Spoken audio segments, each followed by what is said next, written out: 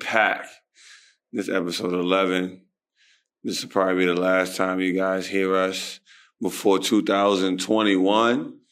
So it's that special one right here. It's a hell of a 2020 too on top of that. New Year's edition, huh? Yeah, we ain't going to start it on that note because you started reflecting on 2020 right now. And that'll take you to a whole nother space. You guys hear me, my voice may be a little different today, but this is a big week for us. This was a big week for us heading into this. Before we had our break, we had a big winter camp. In the last couple episodes, you heard me with a little raspy voice. I've been screaming at kids and I've been screaming at coach because I've been getting W's. He's been cheating me out of stuff, but the camp was great. Kids are amazing, man. And for it to be our first one, we cannot wait into the next one. But, let's just check in on the regular. Like, OG, how you doing, man? How you doing? I'm good. Other than the fact that you're assassinating my character over there. How am I cheating you? Or how am I attempting to cheat? Yeah. Let's clear this up. First of all, whenever somebody starts something off with assassinating my character, you know they full of it. Like, why do you even have to use those words? Why that combination of words come out? Because that's how I feel right now. And like when you say certain things like that, that goes right to my heart. I look at you as family, and you want to talk about me like that in front of all the masses? I hope your boys and then Ethan is sitting here co-signing that, and I don't appreciate that either. Charmin. Y'all up in my crib right now. Charmin. I hope your boys hear this. All of them from Coppin, all of them that you played in Argentina with, at Germany with, all of them. I hope they hear. You hear this? This is Jules the jeweler for you guys. This is your JK. And I know they know. I know they probably listening to it like, dang, the young boy got to handle that right now. Listen, anybody that knows me right now is saying, if JK is speaking on this, it's something serious. That somebody somewhere in his close proximity is saying something that is not factual. So he's just stepping up to the plate and addressing it. Man, and all I'm saying to you is yes. I'll be the first to admit it. If you're a hooper, you have good days, you have bad days. Sometimes you have good weeks, you have bad weeks.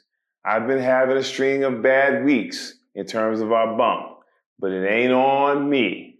I've been doing my thing, and I hate to say this because it's a team sport, but we all know, Amir, with certain people you put your money on, they just don't come ready to play. Man. And Coach Ryan has been doing his thing. I never take away credit when credit is due. But I never try to cheat you. I win, I lose fair and square.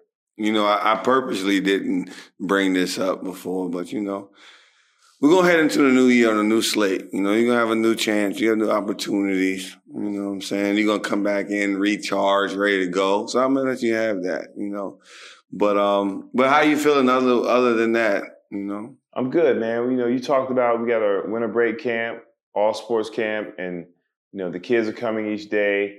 They're having a great time. We're having a good time, and it's been a success. It's our first camp ever here in Dubai, and I couldn't have asked for anything better. Right. And by the time you guys hear this one right here, it'll be a week or so after the camp. But we know we're going to talk about this a lot. Like, camp was great. You guys will see footage, and there'll be another one coming again after that. But welcome to Bridging the Gap podcast. All right, this is episode 11, part of the holiday pack. I'm your host, Ryan Yates, with my co-host, my OG, Julian King, and we have our young contributor, Ethan, who just finished his college pretty much. Everything's a finito. And now I'm coming up on the anniversary. It's almost exactly a year and some change, maybe 2 years since I've been done with school. And, I did the grad school route. So I understand, what type of celebration is in line for our guy right now. So I'll say congrats, but I'll also say, man, we had a long way to go. I believe in you, champ. I believe in you, though. Hey, congrats, E, man. Congrats, man. You've been through a lot. It's a major accomplishment. What you gonna do to celebrate? You can't hear him, Coach. We're not giving him a mic. He don't get a mic. Oh, right. He hasn't moved. He doesn't deserve a mic yet. No, he might not ever get a mic, though. Okay. We don't know what's going to happen. Okay. He might start sweating. Okay. You never know.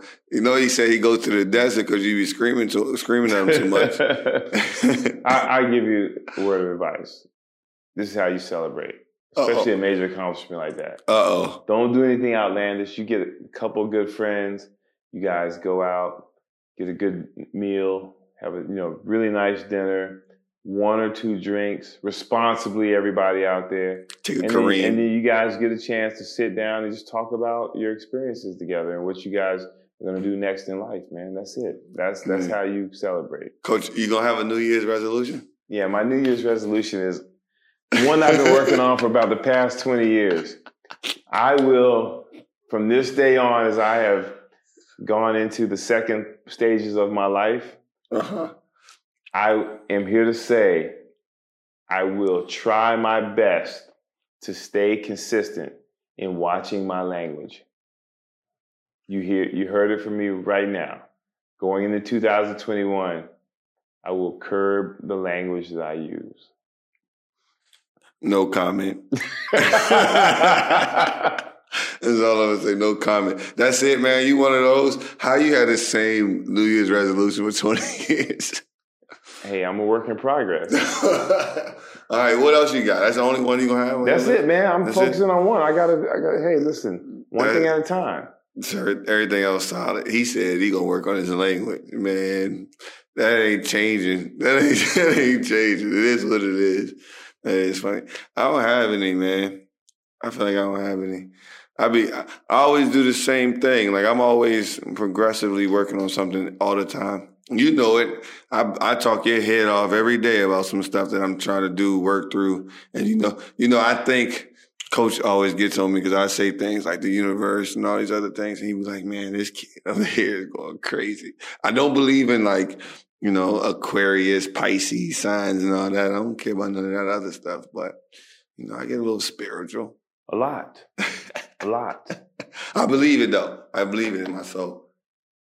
It's one thing to believe in yourself. It's one thing to believe in some things that people have told you to be true over the years. And you get a chance to research things on your own, experience things on your own, and realize that sometimes people are just telling you things to make you feel good in the moment. Yeah, they do. That's for sure. That's why I do my own research and do my own thing. So that is one thing that, my OGs, I always appreciate the fact that they reiterate that. Shout out to Unc, shout out to Mom, shout out to Aunt Lisa, shout out to Coach King. Always made sure, look, think for yourself.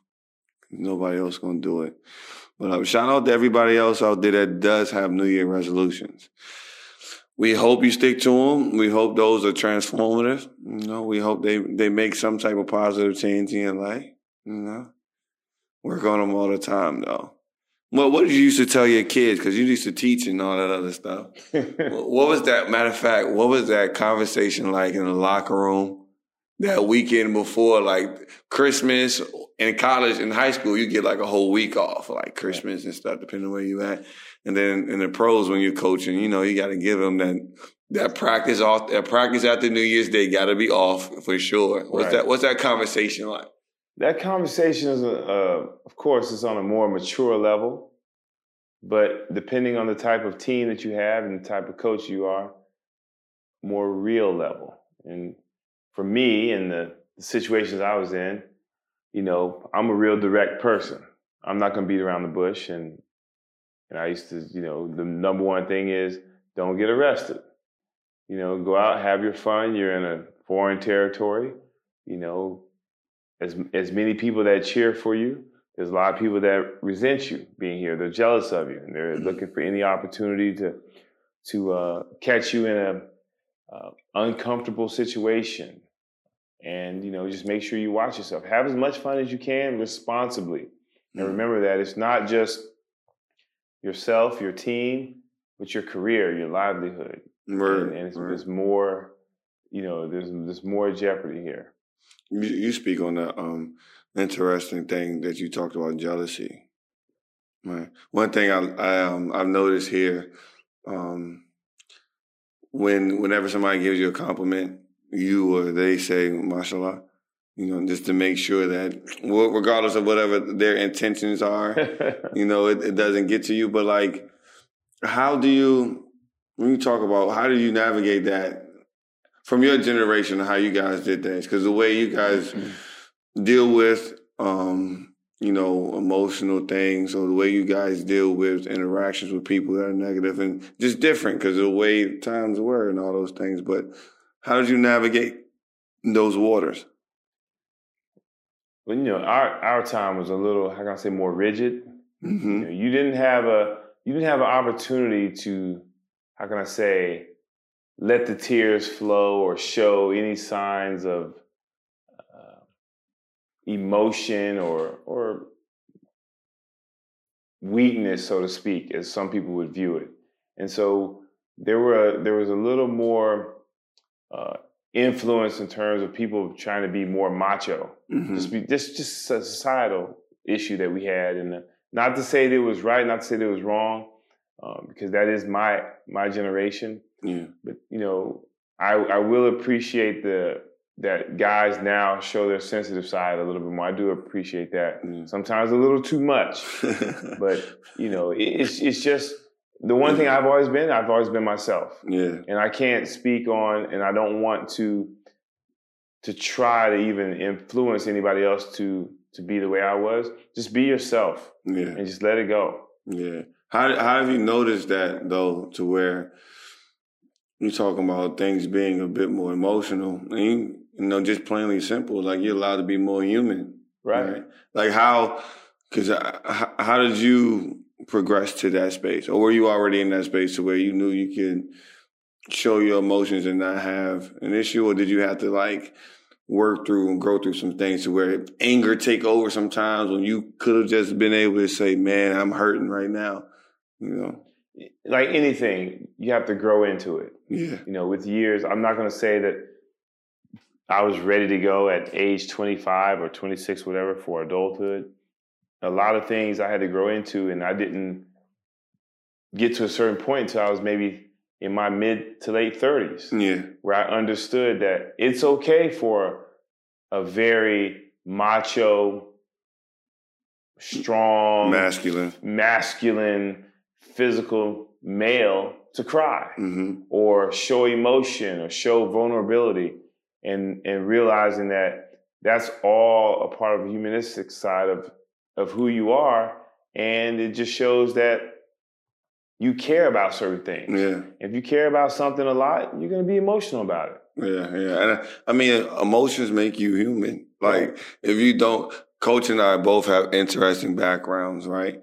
Where we worked in mental health hospitals, or mental health arenas, to where we worked with kids that, for me, they were dual diagnosed. So they had an IQ below 75, and then they might have had a behavior disorder and schizophrenia or wherever else. And you notice that behind their actions, they didn't have any emotion related to it, which is why they had to be separated from society. A lot of those things were trauma-based and all those other different type of things. But for me, seeing that stuff let me know that because I feel what I'm feeling, it's okay, but I gotta embrace that stuff, Yeah. Those experiences were great. Of course, they were very challenging at times. Extremely. But those are experiences that the majority of people around the world don't get a chance mm-hmm. to see, feel, hear, and be around, and they have no idea. And so we look at those individuals that you're talking about in a different light, and we kind of condemn them. Yeah. It's not always their fault, and we have to sometimes check ourselves and be more understanding. Mm-hmm. And again, that comes with time, mm-hmm. experience, and age. Yeah. And, and some of the things you talk about, that I immediately went back to situations I've been in, and, my heart goes out to some of those people that I've worked with, and realize that I'm blessed. Yeah. And have to take it day by day and say, you know what? No matter what has come my way the day before, the next day won't be as bad as someone else's. Right. And that type of, those type of experiences, because I don't think things happen by chance, not all the time. So like those type of experiences to put us in this place now to where we can deal with the nuances of being in a completely different country and dealing with kids that are completely different, who need a different type of support. And we can give them that type of support. And we fight through those tough days that they have, knowing that they're just kids. Like they're just kids. They need you still. Like your one reaction to them when they're having a bad day might be something they remember the rest of their life.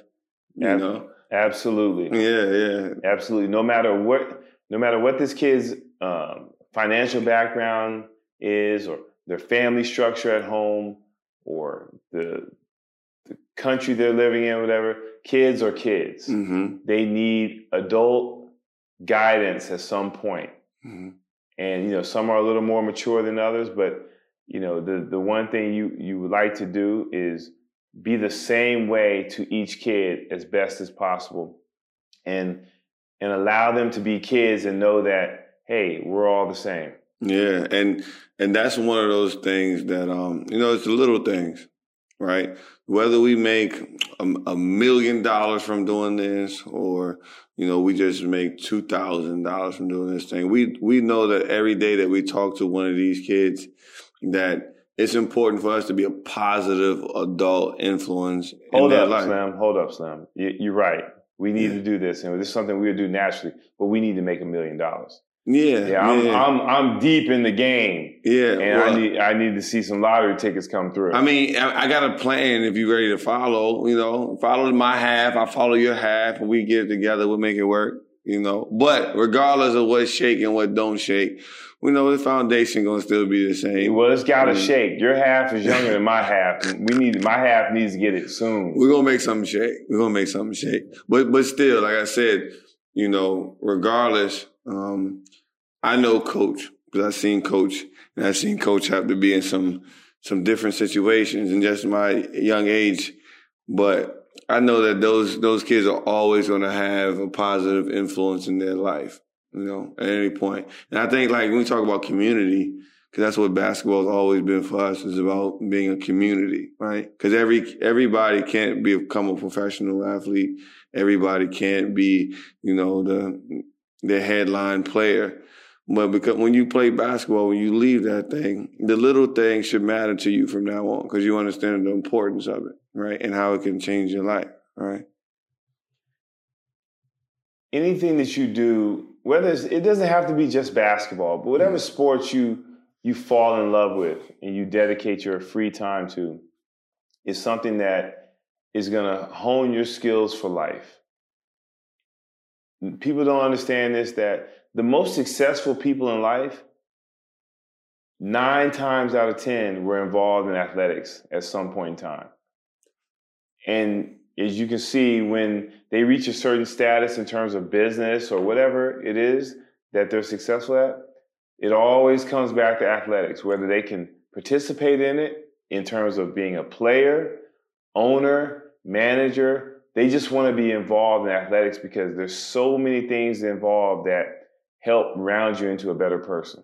Absolutely. And, right now I'm like in the midst of that project, right? To where, before people see the Tesla, before they see the final product of the Tesla, they had to go through those, beginning stages of, testing the project, the pilot. And I feel it in my bones that I'm in the beginning stages of something, that I've been thinking of building, and you've been helping me manifest and put together. And God willing, inshallah, that it happens. We'll get to a space where we can talk about that more, because that's one of the biggest things about why we do what we do. Basketball, the little things, the things that you learn, it puts you in a whole different space, right? So like you tell people all the time that, Coach Ryan has a lot going on. Coach Ryan has a lot of other things pushing.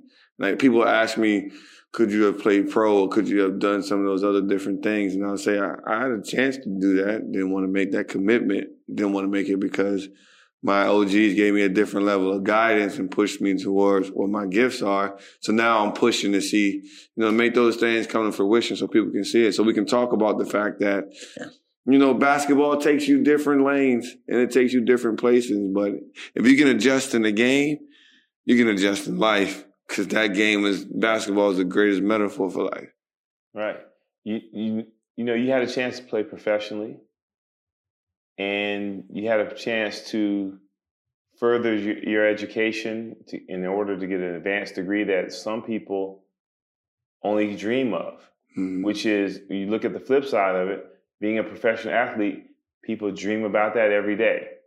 So you had an opportunity to pick between the best of both worlds. And you chose one route that, based on the facts that Coach Rowland, myself, your mom, and others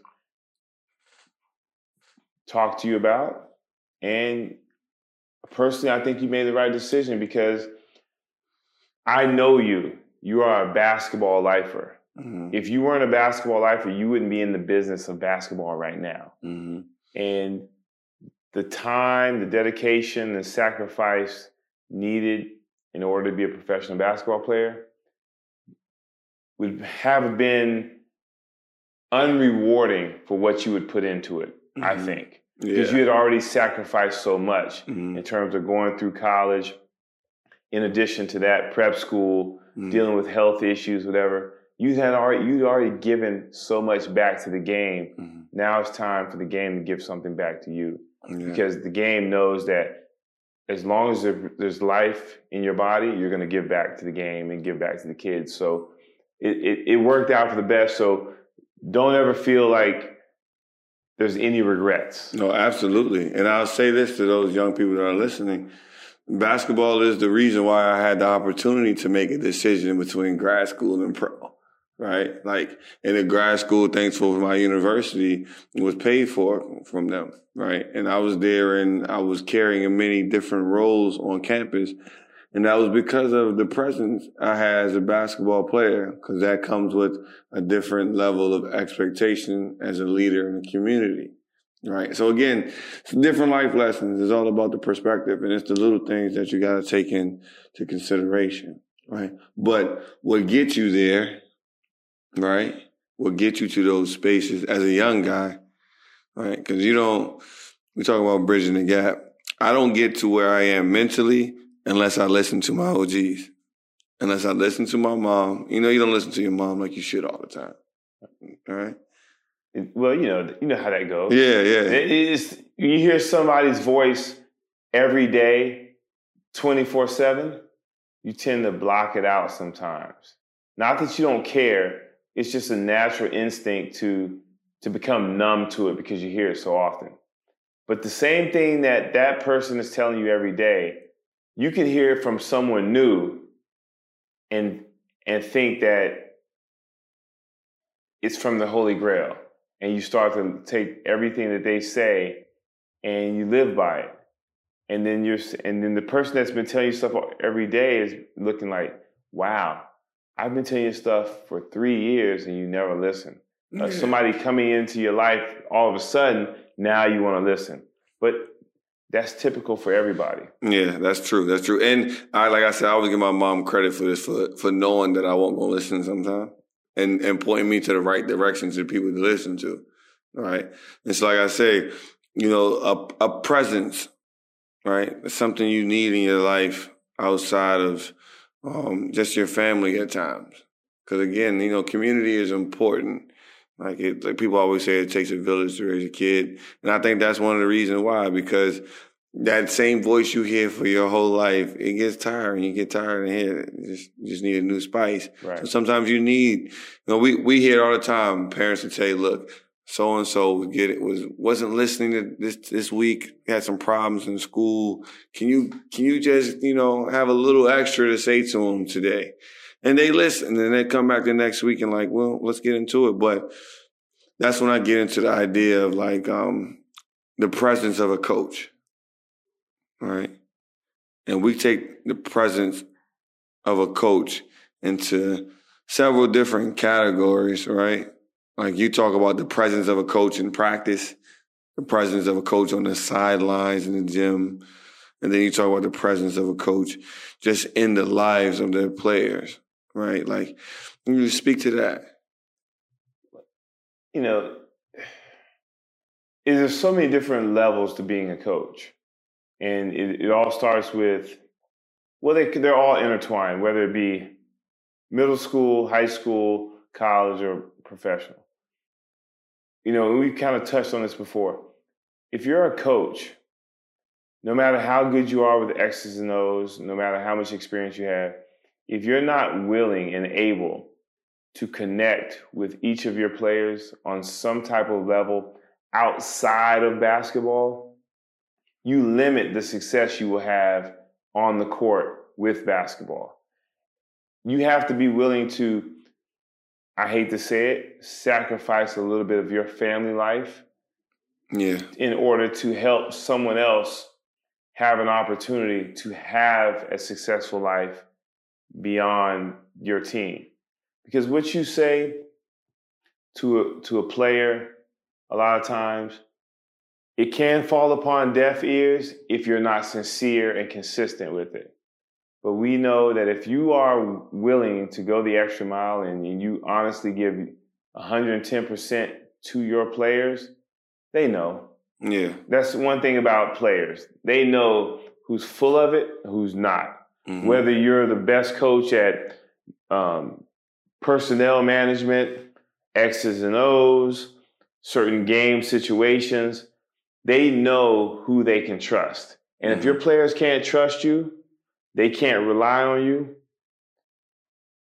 in the clutch, it's not going to be successful. Yeah, and that's on and off the court, right? But then when you talk about that, and then you talk about, because I hear you say it, and I watch people in the gym, but having a presence on the court or in practice, like a physical presence. Sometimes people don't talk about that, but right. A physical presence is important too, right? Of course. And this is not to negate anybody that has been a coach and been very successful, because there's been a lot of them that may not have the physical presence that we assume a basketball coach would have. Because when you think of a physical presence, especially if you're African American being in the United States, the first person you think of is Big John. Big John Thompson. John Thompson, 6'10", with a towel over his shoulder, looking at you with a scowl on his face, and probably saying some choice words to you during a game for something that you may have made a mistake in, maybe not. Yeah, rest in peace, Big John. Yep, R.I.P.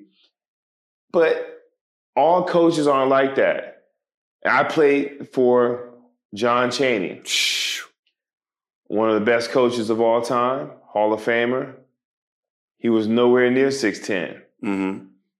But his presence was 6'10". Right. When you walk into the facility. Hold on. What does that mean though? Because we on this side of the world, they call it the eastern side of the world. They hear that. What does it mean for presence to be 6'10"? His presence meaning that no matter where he was, he could captivate an audience. Mm-hmm. Whether it be other coaches, parents, players, he could always get your attention and keep you motivated and keep you engaged for a lengthy period of time. And listening to him, watching him demonstrate certain things, you could just get the sense that he's someone who has dedicated his life to the game of basketball, to the progression of young men into adulthood. And you can just feel it in the room. You can feel it, you can hear it in his voice. And you just know that this is someone that can guide you in the right direction. Yeah, and that's just not him. Yeah. We talked about Big John. Big John had the physical presence that you could see. Yeah, but he also had the other characteristics that a John Chaney had. Yeah. And they were all, you think about it, they were all in that same era. Yeah. Cut from the same cloth. Just one happened to be a different position, a little taller. One was a little shorter. One was a guard, one was a big man. So if you were an African American growing up in that era like I was, we kind of had the best of both worlds, from leadership perspective in terms of game of basketball. And sometimes when I think about presence, because when you talk about those shorter guys, right? Because sometimes you're a shorter guy and you're talking to a bunch of 6'5", 6'6", 6'7" guys. We got to get together. I think of a big voice, right? Like a Tom Izzo, right? You know, like I think like talking about current day, like a Buzz Williams, and those type of guys who their voice is bigger than their height, and then you can feel that energy coming out of their voice, and then they matching that every day. But you know, I think I've been able to watch a lot of those from the sidelines. I've been able to meet Big John one time, two times, and like you said, that presence is felt right regardless of what's going on, right? And that's special to be around. Knowing that those guys were legendary coaches is one thing, and you know they're walking into the building, and if you're a hooper, you ultimately give them their respect. But as soon as they open their mouth and get a chance to speak to you, you realize that they can talk to you outside of basketball about ordinary things. And that's what makes them even more special. That's big, though, because I was just about to ask you, like, you've been around Chaney, and we'll talk about more of those legendary coaches soon, but that's a guy that's legendary for many, many reasons, but what makes that coach have that type of presence, right? And you know, you have a strong presence of your own. Coach Thomas has one. You know, a lot of coaches I've been around have strong presences there. But from what you know, what makes you have that type of energy as you walk? One, because you're not just delegated to one thing, one avenue. You know, you're a legendary coach and you approach basketball a certain way. That means you're probably aggressive. Mm-hmm. In a positive manner. Mm-hmm. But you know what? That probably means you're aggressive in a positive manner to every aspect in life. And so if you approach every aspect of life the way you approach basketball, and you've been around the game of basketball for 20, 30 years, well, you can imagine how you approach life. So if you're passionate about everything you do in life, that's going to transcend who you are into the people that you're leading. Yeah, that's interesting too, because when I think about coaching, right, I think that's one of the biggest things too. Like I watch how players react to their coaches. Right, if a coach is getting on them, and a kid is just staring them in the eyes, just responding, yes, let's go. Let's go. And you can see in the coach's eye, they're pissed off, and there's a lot of anger there, right? But the kid is just still locked in. I'm like, man, that's a kid that'll run through a wall for that guy, right? And that's just a different energy. Like when you feel that as a player, that type of trust, like you want to feel that trust in any relationship, right? Right. And how do you feel that trust? How do you build that? Because that player has been with that coach over a certain period of time, and they've seen the consistency in it. It's not a coach who is going to come through Monday through Wednesday and be a certain way and be soft-spoken, real articulate, and be in one certain monotone. But then all of a sudden you make a mistake when the lights are on during a game, that coach just blows up. So that player is thinking like, well, dang, you're changing up on me now. Right. So you have to show some consistency. And so either you're going to be hard on your players all the time and push them. And so those players understand that, that's just the way coach is. He's only trying to bring out the best in us. Mm-hmm. And then you understand that, you know what?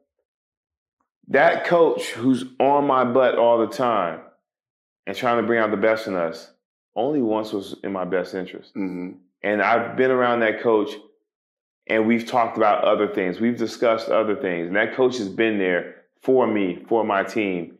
And he's been the same way each time. Right. Well, I just thought presence is currency.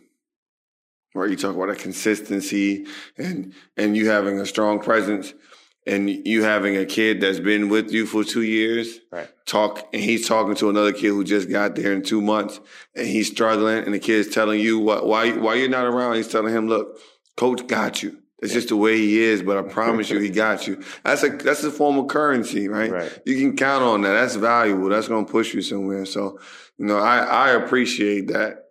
especially as you said, from those strong black figures that we had as coaches. But let's talk about those legendary coaches. We don't.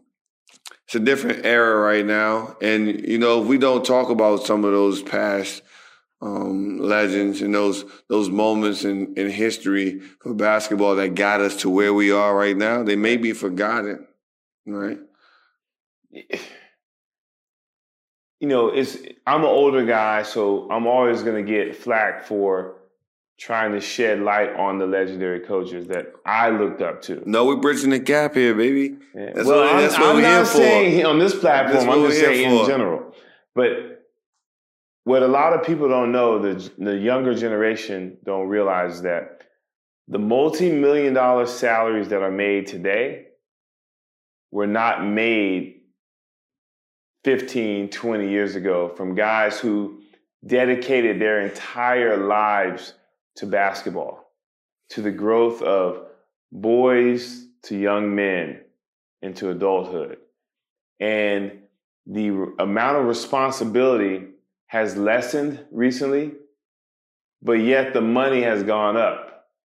And so some people forget about the legendary coaches who started all this. Like you said, we wouldn't be where we are today without the legendary coaches that we had in the past that not only would sacrifice family time from their spouses, from their kids, in order to run a class act program for less money. But those guys had multiple responsibilities that people wouldn't even believe today. There's no way that you can be a Division I college coach today and have to wash uniforms. Mm-hmm. That's something that some of the legendary coaches that are in the Hall of Fame today, some are still with us. The ones that aren't, may they rest in peace. We love you.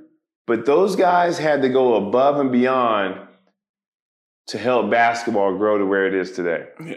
And I mentioned earlier about basketball being a culture, right?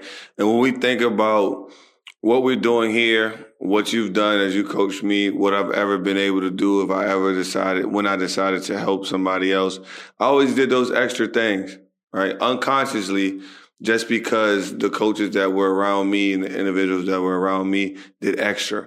I remember hearing about that story with John Thompson when he went to make sure that, AI was coming to Georgetown and he was getting off of that sentence. Or when he went and, this is a DC story, but when he went and talked to Rayful Edmond about staying away from Alonzo Mourning.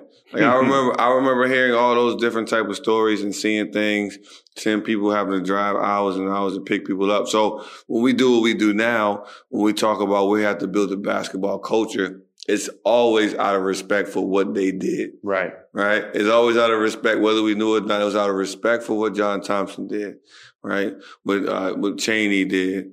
You know what I'm saying? What Anderson did, what Nolan Richardson did, yeah. What all of those guys did before us to make sure we can go here. We make sure that, look, if anybody comes across us, and these are lessons I've got from you and my uncle, they're going to understand that it's more than just basketball. It's so much more. Right. Everything with those guys, because it wasn't about the money, mm-hmm.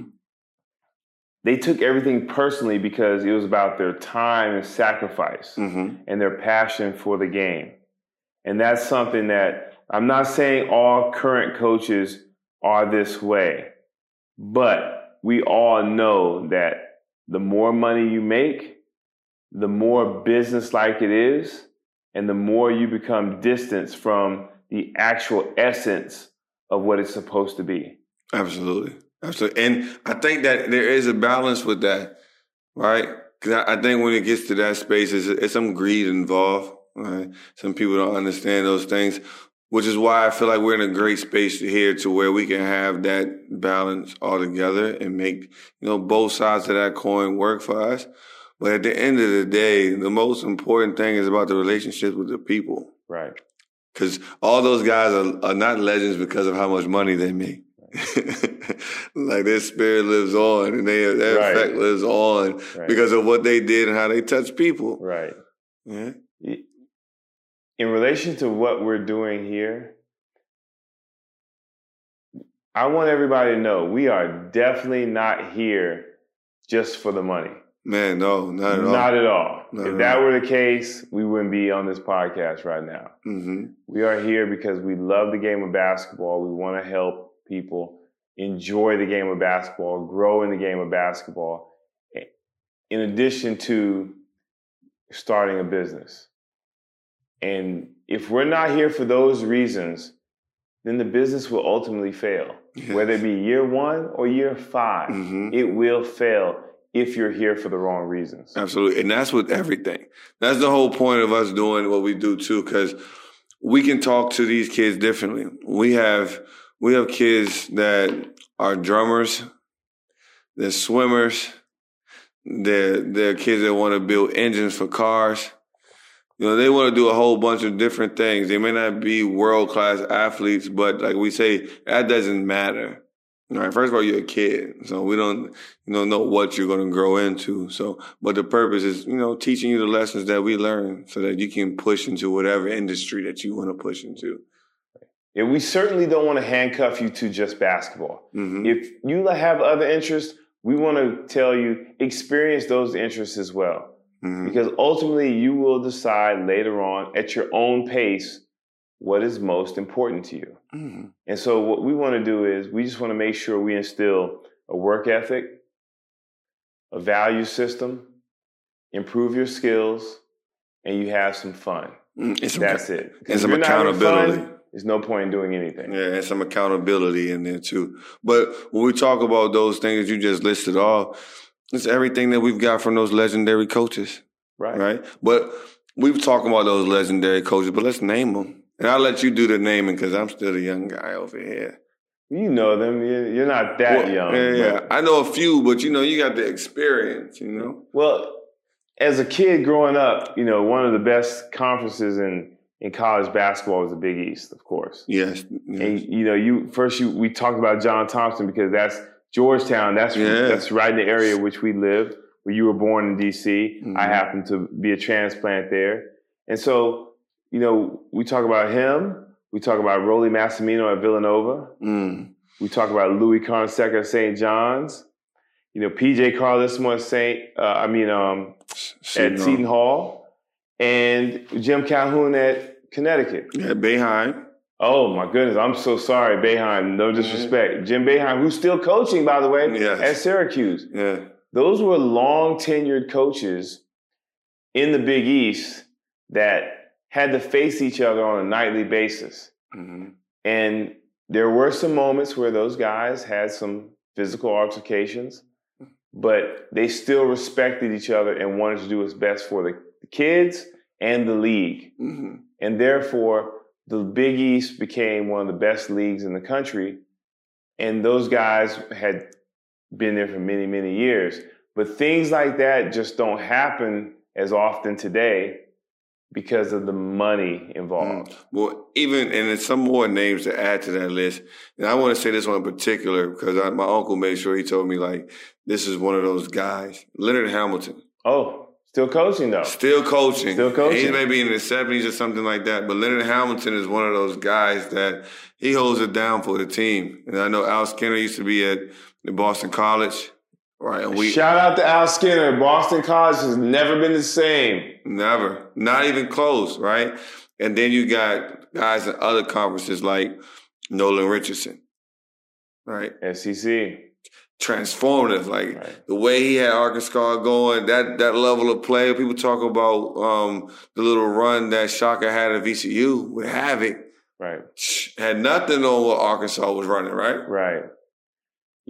Jerry Tarkanian at UNLV. Yeah, the towel over the shoulder, right? Yes. Yeah. Lute Olson at Arizona. We talked about John Chaney at Temple.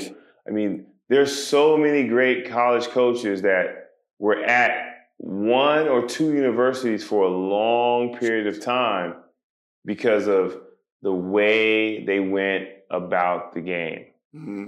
But money wasn't as much as a factor then for these guys. Let's really make that statement because, when you talk about tenure at coaches, when you talk about those legendary coaches, those coaches were synonymous with those universities. When I thought John Thompson, I thought Georgetown. Right. When I thought Syracuse, I was thinking Jim Boeheim. Right. Calhoun, UConn, Mike Anderson, Arkansas, right. Lou Olson, Arizona. All of those guys, it was kind of like Coach K now. Right. Calipari now.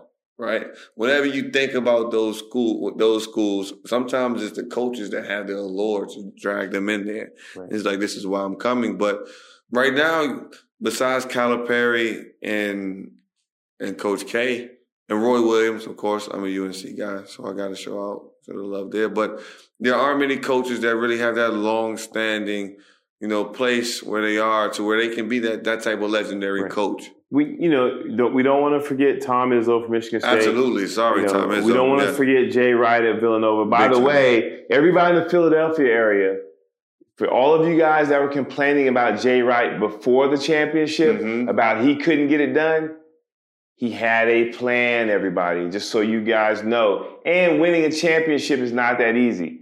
But he came through finally, and he won 2.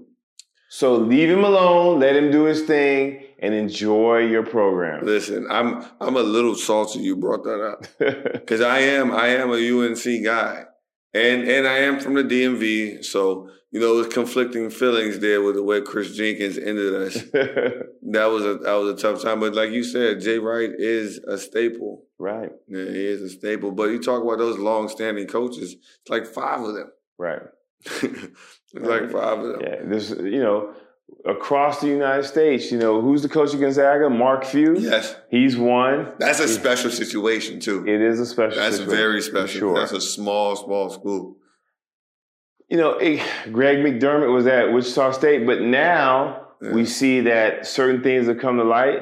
So now he may not be thrust into that category of long-tenured coaches. But there's so much involved with someone being at one university for a long period of time because you got to play by the rules. Bobby Knight didn't play by the rules. That was a time long ago. Before we couldn't talk about legendary coaches, and I couldn't find a way to throw Bobby Knight in there. Yeah, for sure. That's for sure. Sure. Bob Huggins is still coaching. Think about that.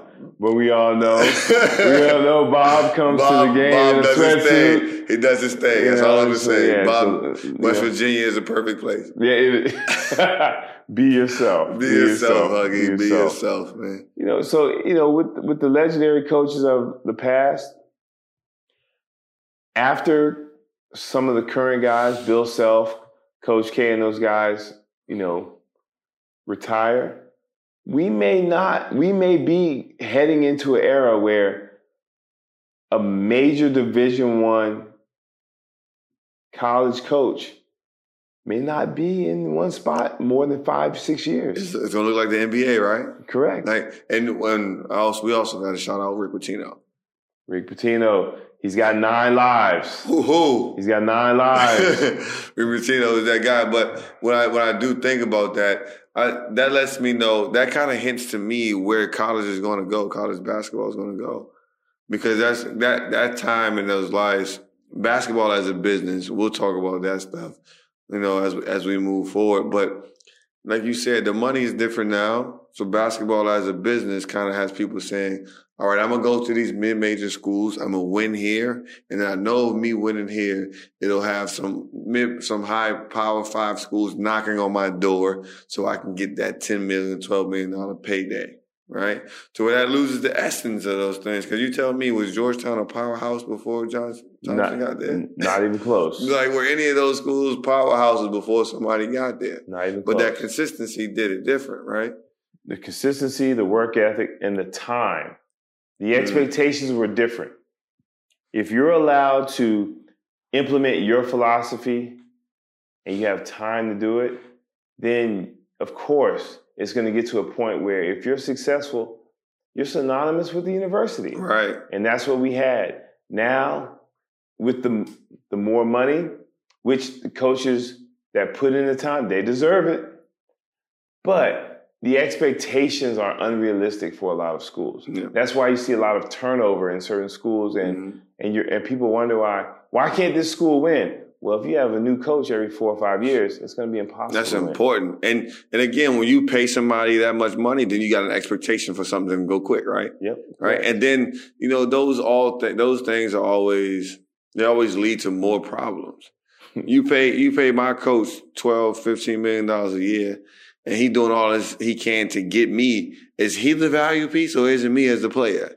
And then you don't give me a piece of that pie, not even a little bit, right? So then it just trickles down into all that. But you know who I thought was going to be one of those, coaches that get into the mix of Izzo and Coach K? Brad Stevens. Brad Stevens and Butler. With the way he had Butler moving, I was like, man, I remember I was watching that Duke Butler championship game with Gordon Hayward and them. I was like, man, coach, you think I can play there? Right? Like, this is the Brad Stevens things, but he ended up leaving. So now it's like, Well, let me say this. Brad Stevens is a guy, he probably would not have left Butler or left college basketball if there wasn't a great opportunity presented to him. Danny Ainge is not calling you unless this is something really, really sweet. Right. And so he knew that Brad Stevens was a young, up-and-coming coach that could be, a Boston Celtics fixture for a long time. And so I'm sure when he called, he made Coach Stevens a offer he couldn't refuse. I mean, there's just no way, because we've seen a lot of college coaches go to the pros and have limited success. Man, when people tell me Kyler Perry went to the pros, I'm like, you sure? He actually did okay. Yeah, it happened so quick, though. It was quick. And Pitino. It was quick. Now, Pitino, it was a different story. He learned the hard way that you can't go to the NBA 82-game season, 48-minute games with professional athletes, and you want to pick up 94 feet. That's not happening. Yeah. I'm sorry. Yeah. Well, and that's another thing too, right? But we haven't even talked about that, about those long-standing coaches. And what does keep them there is a system, right? Right. Their system. Yeah. You don't become synonymous with the school and being successful if you don't have your system in place. Meaning that any player that walks through those doors, they have to be willing to adapt to your system. They come in there for that, right? Correct. Your system is what got you to where you are, so you believe in it. You're passionate about it, and you know it. You only teach what you know. And for those that don't understand, because when we talk about system, for many people, that's like what we're talking about. We're talking about computers. When we're talking about, so in layman terms, for those who aren't, they don't understand the basketball lingo to that extent. When you say a coach has his system, what exactly does that look like? Let's say John Thompson. What does that system look like for him during his reign? John Thompson was up in your face defense. He always loved to have a big man. Before Iverson, if you think about it, he was big man dominated. It was Mutombo, Ewing, Mourning. Correct. 3 Hall of Famers. Three Hall of Famers. And many more guys after them that weren't Hall of Famers, but were professional players. They were successful college players. Iverson kind of changed the way Big John coached, because he saw something special in Iverson and knew that was a moment in time where him being part of the Black Coaches Association, he stepped up and saved his life. Yeah. And I'm thankful for him for that, because I have many great memories of watching Allen Iverson play. Man. Iverson, man. we're going to save that. We're going to bookmark that. Okay, we're going to add that to the topic list and come back because Iverson, he deserves a podcast of his own. We'll talk about that. What's the series we have where we talk about unsung heroes? Yeah, that's AI coming. You dropping the jewels before it happened, man. Come on, man. I didn't even present that yet. But yeah, for sure. AI gets his. I got excited. You see how excited? That's what AI do to you, though. But when we talk about that, all right, and just for comparison purpose, you say for John Thompson, kid coming out of school. If it's a big man, if it's AD right now, AD coming out of school in the 80s, 85, he going to Georgetown because he know when he leaves Georgetown, he going to be one of the best bigs ever, right? He going to be featured. He going to leave there tough. He going to be strong defensively. He going to be ready to go, right? But on the flip side, Chaney, right? What does Chaney's system look like? What type of people come into his system and what makes his playing style attractive? Really good guard play. 1, 2, and 3, small forward, shooting guard, point guard, interchangeable, not turning the ball over, being efficient, being hard-nosed, being high IQ. That's why I had to get up out of there. I wasn't high IQ at the time. Honesty. Coach said he's an honest guy. And so John Chaney he wanted everybody to play the way he played, the way he was taught. And that's... Where did he play at? Coach played... I can't remember the name of the school he played for, but he did play in the old professionally... I can't remember the name, but he was a professional player with some of the greats back in the day. But of course, we all come to a certain point in our careers where we say, we got to make a decision. Do I take care of my family? Do I continue my pursuit of my dream? Mm-hmm. But once you have a family, it's no longer your dream, it's our dream. Oh, true. But going to Temple, which did develop big men, Donald Hodge, we talk about Mark Strickland, guys who did have an opportunity to play in the NBA. Oh, man, what's my man's name? Perry. Oh, my goodness. I can't remember his name. That's how old I am, guys. And so there were a lot of good players that came out of Temple that were not heralded as much coming out of high school, but by the time they left Temple, they were solid professional players just from the work that Coach would put in with you. Tim Perry, my goodness. Tim, do not kill me next time you see me. My bad. It's been a while. Man, when you talk about that, I immediately think about Aaron McKie, 6th man of the year, right? On that Philadelphia 76ers team that goes to the finals. I'm a Laker guy, so I remember every bit of that. And I'm like, when I hear those stories of how, first of all, how Philadelphia as a city, right? And Temple as a school, like Chaney just matched that whole mantra. Like Chaney just fit in with that. Right. So did Big John. He just fit in with the Chocolate City. Right. That was his thing. But like you said, when you go to there, that's a whole different system, right? You guys playing against each other, and then you go from Temple to Georgetown, and then you say Boeheim, right? When you step into a Boeheim system, what does that look like? It's going to be 2-3 zone. Mm-hmm. Not when he first started, but as he began to get a little more leeway in terms of just doing things his way, he decided that we're going to go to 2-3 zone, and I'm going to have a whole bunch of length and athletes up front, and we're going to close the space down. We're going to force you to shoot tough perimeter shots, shut you out from rebounding, and we're going to get it and go. Yeah. See, special. Like, all of those things are distinctive. But that leads me to think, like, what's Coach K's thing? The number one thing, and I know I take a lot of flack for this because I love watching Duke play, and because Duke has won so much like Carolina, people tend to hate on them. But I like Coach K because he's always open to letting his players play. Mm-hmm. People think that they're, quote unquote, America's college team. They play a certain way. It's a little dirty sometimes. They're system guys. But if you think about the players that have come through Duke under Coach K, He lets them play. I've seen them go down 4 or 5 stretches in a row, and they don't run one play. Yeah. They get the ball to the hot hand. You know, for me, and it's interesting too. I don't like Duke. I'm a North Carolina guy. You're a North Carolina guy. But I respect them like immensely for sure. But I always say like Duke doesn't make good pros. Well, Like, and let me say this. They have Shane Battier, stop. or whatever. This is a message for everybody listening. Yeah. It is not a college coach's job to make you a professional basketball player.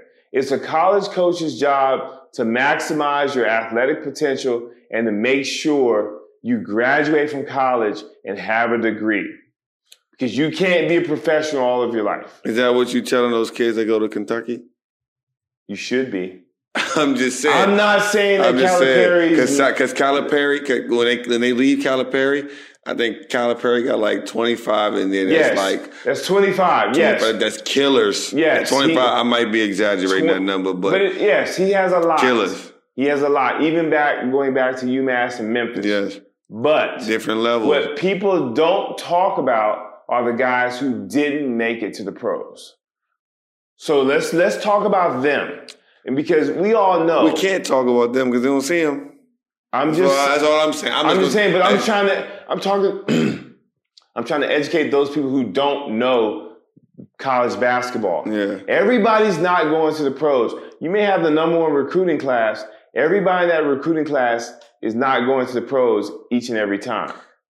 I'm just talking about the ones that do get there. I'm saying, and just in comparison, if you see the guys that left Duke and then the ones that left Kentucky, those careers look a little different. Okay. But I'll say specifically Calipari, because under Calipari they get a different speech out of him. And I think that does have something to do with we're talking about system and style and the type of players that go to those different places. I think it got something to do with that. But listen, if you think about it, Duke gets a different type of player than Kentucky most times. A Duke kid is going to be a kid a lot of times that... Oh, you about to give me the Jalen Rose? Military kid, two-parent family type situation. A little more, how can I say it, a little more conservative sometimes. Give me the Jalen Rose. Yeah, I'm being honest with you. Yeah, give me the Jalen Rose. So a lot of players that come to Duke are really good high school players, but they're not projected to be pros sometimes. Mm-hmm. And I'll say this. For all the players that have gone to Kentucky in the past, 10 years that Coach Calipari has been there, from day one, you knew that kid could be a pro. It's a little different. Some of the guys that have gone to Duke that have gone to the pros probably shouldn't be in the pros, but they've made careers out of it. Yeah. So what are you talking about here? What I'm saying, I think when I think about system too, I still think about like what came out of that, right? Like it's a certain, like you say, it's a certain type of player that goes to Duke. It's a certain type of player that goes to UNC. It's a certain type of player that goes to, Kentucky. Right. I'm saying the type of player besides Kyrie and Jason Tatum. But a lot of guys from Duke have overachieved. And so I give you a lot of credit when you can get players to overachieve. Just based on your physical stature, your ability, your skill set, and things like that. And you talk about Duke. There's a lot of guys that went to Duke. I don't even like you saying the name. I'm just being honest. I gotta give Coach K. I know. Like I said, Coach K is one of the greatest ever. I gotta give him credit. Yeah, for sure. He's had less number 1 guys than, say, Calipari in that same time span. He was hating on Calipari for the one and done, too. Man, they hate on everybody. Yeah. Hey, listen, when it affects you, you hate on it. But you can't knock their success. Absolutely. So, hey, never that. And there's a few things that maybe the average person doesn't know. Well, before you can get your jersey retired at Duke, everybody in your class has to graduate. Yeah. So there's a lot of accountability there that I respect. Yeah, I do too. So I got to give credit. They're both really great coaches in their own right. Exceptional. They go that extra mile, which is why they have that long-standing, legendary coach. But like I said, we just talked about 4 different coaches that got completely different styles of approaching the game. But every kid that they've come across or the time that they've been at their places, it's been long-standing, it's been transformative, it's been life-changing. So it's just, we want to see some more of that, right? Like, so you got some young bulls back home who might be looking like they got a chance to step into the light somewhere. It's hard to say, only because I've been here so long. Yeah. I'm getting, the longer we stay here, the more out of touch I'm getting with what's going on back home. I think I want to see that, we talked about the grassroots stuff and how that's important, but like Boo Williams is important, that type of energy. And he has a strong connection with all those legendary coaches that we talked about.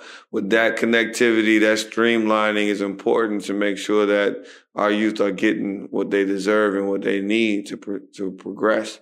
So I want to see that balance. I know you talked about how that grassroots stuff is tough, but for the ones who don't want to stick around for the grassroots, let's find ways to, in this new era, because I think the pendulum is about to switch. You know how things always come back to what it was before?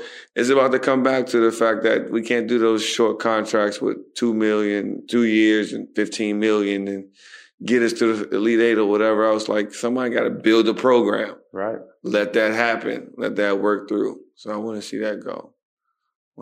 That's solid, though. Shout out to all the coaches out there. Yeah, because now the Coach Ryan is a full-time coach, entrepreneur. I'm a businessman. Okay. I love the kids, though. I love inspiring and talking. So, coach leading is what I do. Thanks to you guys. That means you're a coach. Yeah, that means you're a coach. Yeah, shout out to all the coaches out there, because there's a lot of things that go on behind the scenes that some players, some parents, some administrations, some owners, some general managers have no idea what you do. Absolutely. And they won't understand it until later. I talked about it before about, that slow cooked, marinated overnight, that meal that got to bake for some time. Mom's got to wake up a little bit earlier to make the dumplings and the biscuits and things. That meal just tastes a little bit different than the microwave meal. That's right. Even the air fryer don't give you that type of love. And I know right now that's the hot commodity. Right. But, it just takes some time. You don't always see those results in the present, but later on. But, I think that's a good place to put it. We're going to give you guys this going into 2021. Oof, it's been a hell of a year, big dog. Like, Uncle Murder and all them and Skills, they're gonna do a year wrap up. That's they may have to do a whole album for 2020. Sure. But I let you talk about, as we wrap up 2020, we head into 2021. Just let you reflect on the year itself, cause it's important now. I don't even know if you've had Coach and I talk all the time, but I don't even know if we've really been able to sit and reflect in totality. We reflect about being here, but just reflect in how 2020 started and how we get to this point. We've been so busy that we've been in a whirlwind the whole time that, reflection has been something that's been basically out of mind right now. But now that we have this moment to talk about some things, 2020 has really, really re-emphasized the fact that you gotta make sure you say to your family, your closest friends, that you're there for them. You guys can lean on each other. You care about one another, and you stay in contact as much as possible. There's no excuse nowadays. There's too many lines of communication that we can at least pop in once a week, whether virtually, in person, or whatever, and just say, what's up? And we need to start doing that. And so that is one thing in 2020 that's made me realize that, I need to do a better job of staying in communication with the people I care about. Yeah. That's absolutely something that I've been practicing as well. I think for me too, being in a different space, right? Like Coach and I are 20 years apart, almost, give or take 2 years or so. over or under, whoever, depending on who you're asking. But it's so much about this space in my life that I'm always waking up sometimes and I'm like, man, I can't believe I'm here, right? In this place in the middle. I spent a pandemic, one of the most high-driven emotional times in human history. I spent it away from my family, my friends, my comfort zone, everything, sacrificing some things. And in the midst of all those times, all those moments, I never really felt panic or felt like, there was no way out, or there was, I don't know what it was, but it was a calming feeling while I could see people around were like, scrambling and going to a different place.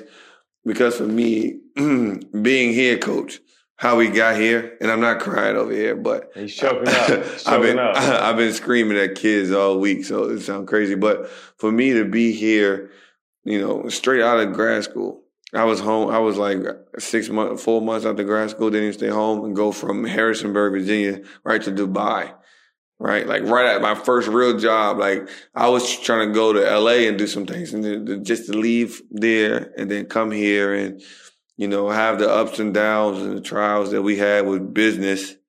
And then as soon as we thought we were figuring it out, pandemic hit. And now we have to focus on just us as humans, and it's a different space there and meeting different people. It's just been about a moment of appreciating where you are and taking the time to be present during your opportunity. And then people talk about productivity. And I know that was a big thing during COVID, where people had to feel like they were doing something. And that productivity looks different. Sometimes you just sitting down, relaxing, taking a deep breath is you being productive for yourself, right? Mm-hmm. And like having to learn that, like that pushed me to a different space and different calming, and I think going into 2021, we're equipped with new weapons, new tools that push us in there. And I'm thankful for having you as an anchor for that. So I appreciate that, because we over here, it was just us two. Yeah, it was just us two. Like, there's a different fire. For sure. So we head into 2021 with new relationships, new insight, new energy. Thankful for it, new creativity, and then that inspires us for even more. So thank you guys for tuning in and listening. There's so much more to come. Coach, you got any last one-liners or your typical coach wrap-up? Two quick things. The first thing is, are we not going to address what happened in California ball today? Nah, we can't talk about that. Okay. Because it's holiday pack. It's holiday pack. I got you. I just want to make sure that we don't leave 2020 and discuss this. See, look, this is another thing. To the OGs don't understand about how to, curate the content and then, let it sit and put it out in the right moment. Something just happened and he wanted to try. It's coming. Yeah, because I know you already over it. It's already up, man. We'll talk about it. Okay, I'm just saying. In due time. I'm just making sure we don't skip it. No, it's coming. But what I want to talk about is just real quick. We discussed earlier about being a professional athlete. Don't worry about that. Let's focus on being a professional person. Because we talk about being a professional athlete, that's a very small percentage of people in the world. But being a professional person is something that we all can strive to be. And that's what we want to do each day. Me personally, I'm content with waking up each day and knowing that the day before, I was trying to be the absolute best person I could be. Whether it be in my work life, personal life, or whatever. Encountering somebody new, I just want to make sure that when someone encounters me, that they walk away and say, that is a very nice person, sincere person, and that's a person that I wouldn't mind having a conversation with later on in the future. And so once we start to do that, everybody, I think the world will be a better place. I think you individually will be in a better space. Yeah, absolutely. I agree too. For me, I'm going to leave this here. I think it's fitting for the time. It's the things that we go through that shape who we are. It's it's about how we decide to react to them that define the way the rest of our life is going to go. Some things we can't control. Some things just are what they are. You know, some people take them as a badge of honor. You know, they're like, look, this is part of me, but it doesn't define me, and they take it to a different space. Some people decide to soak in that moment, but the things we go through, you know, push us to places where we're supposed to be.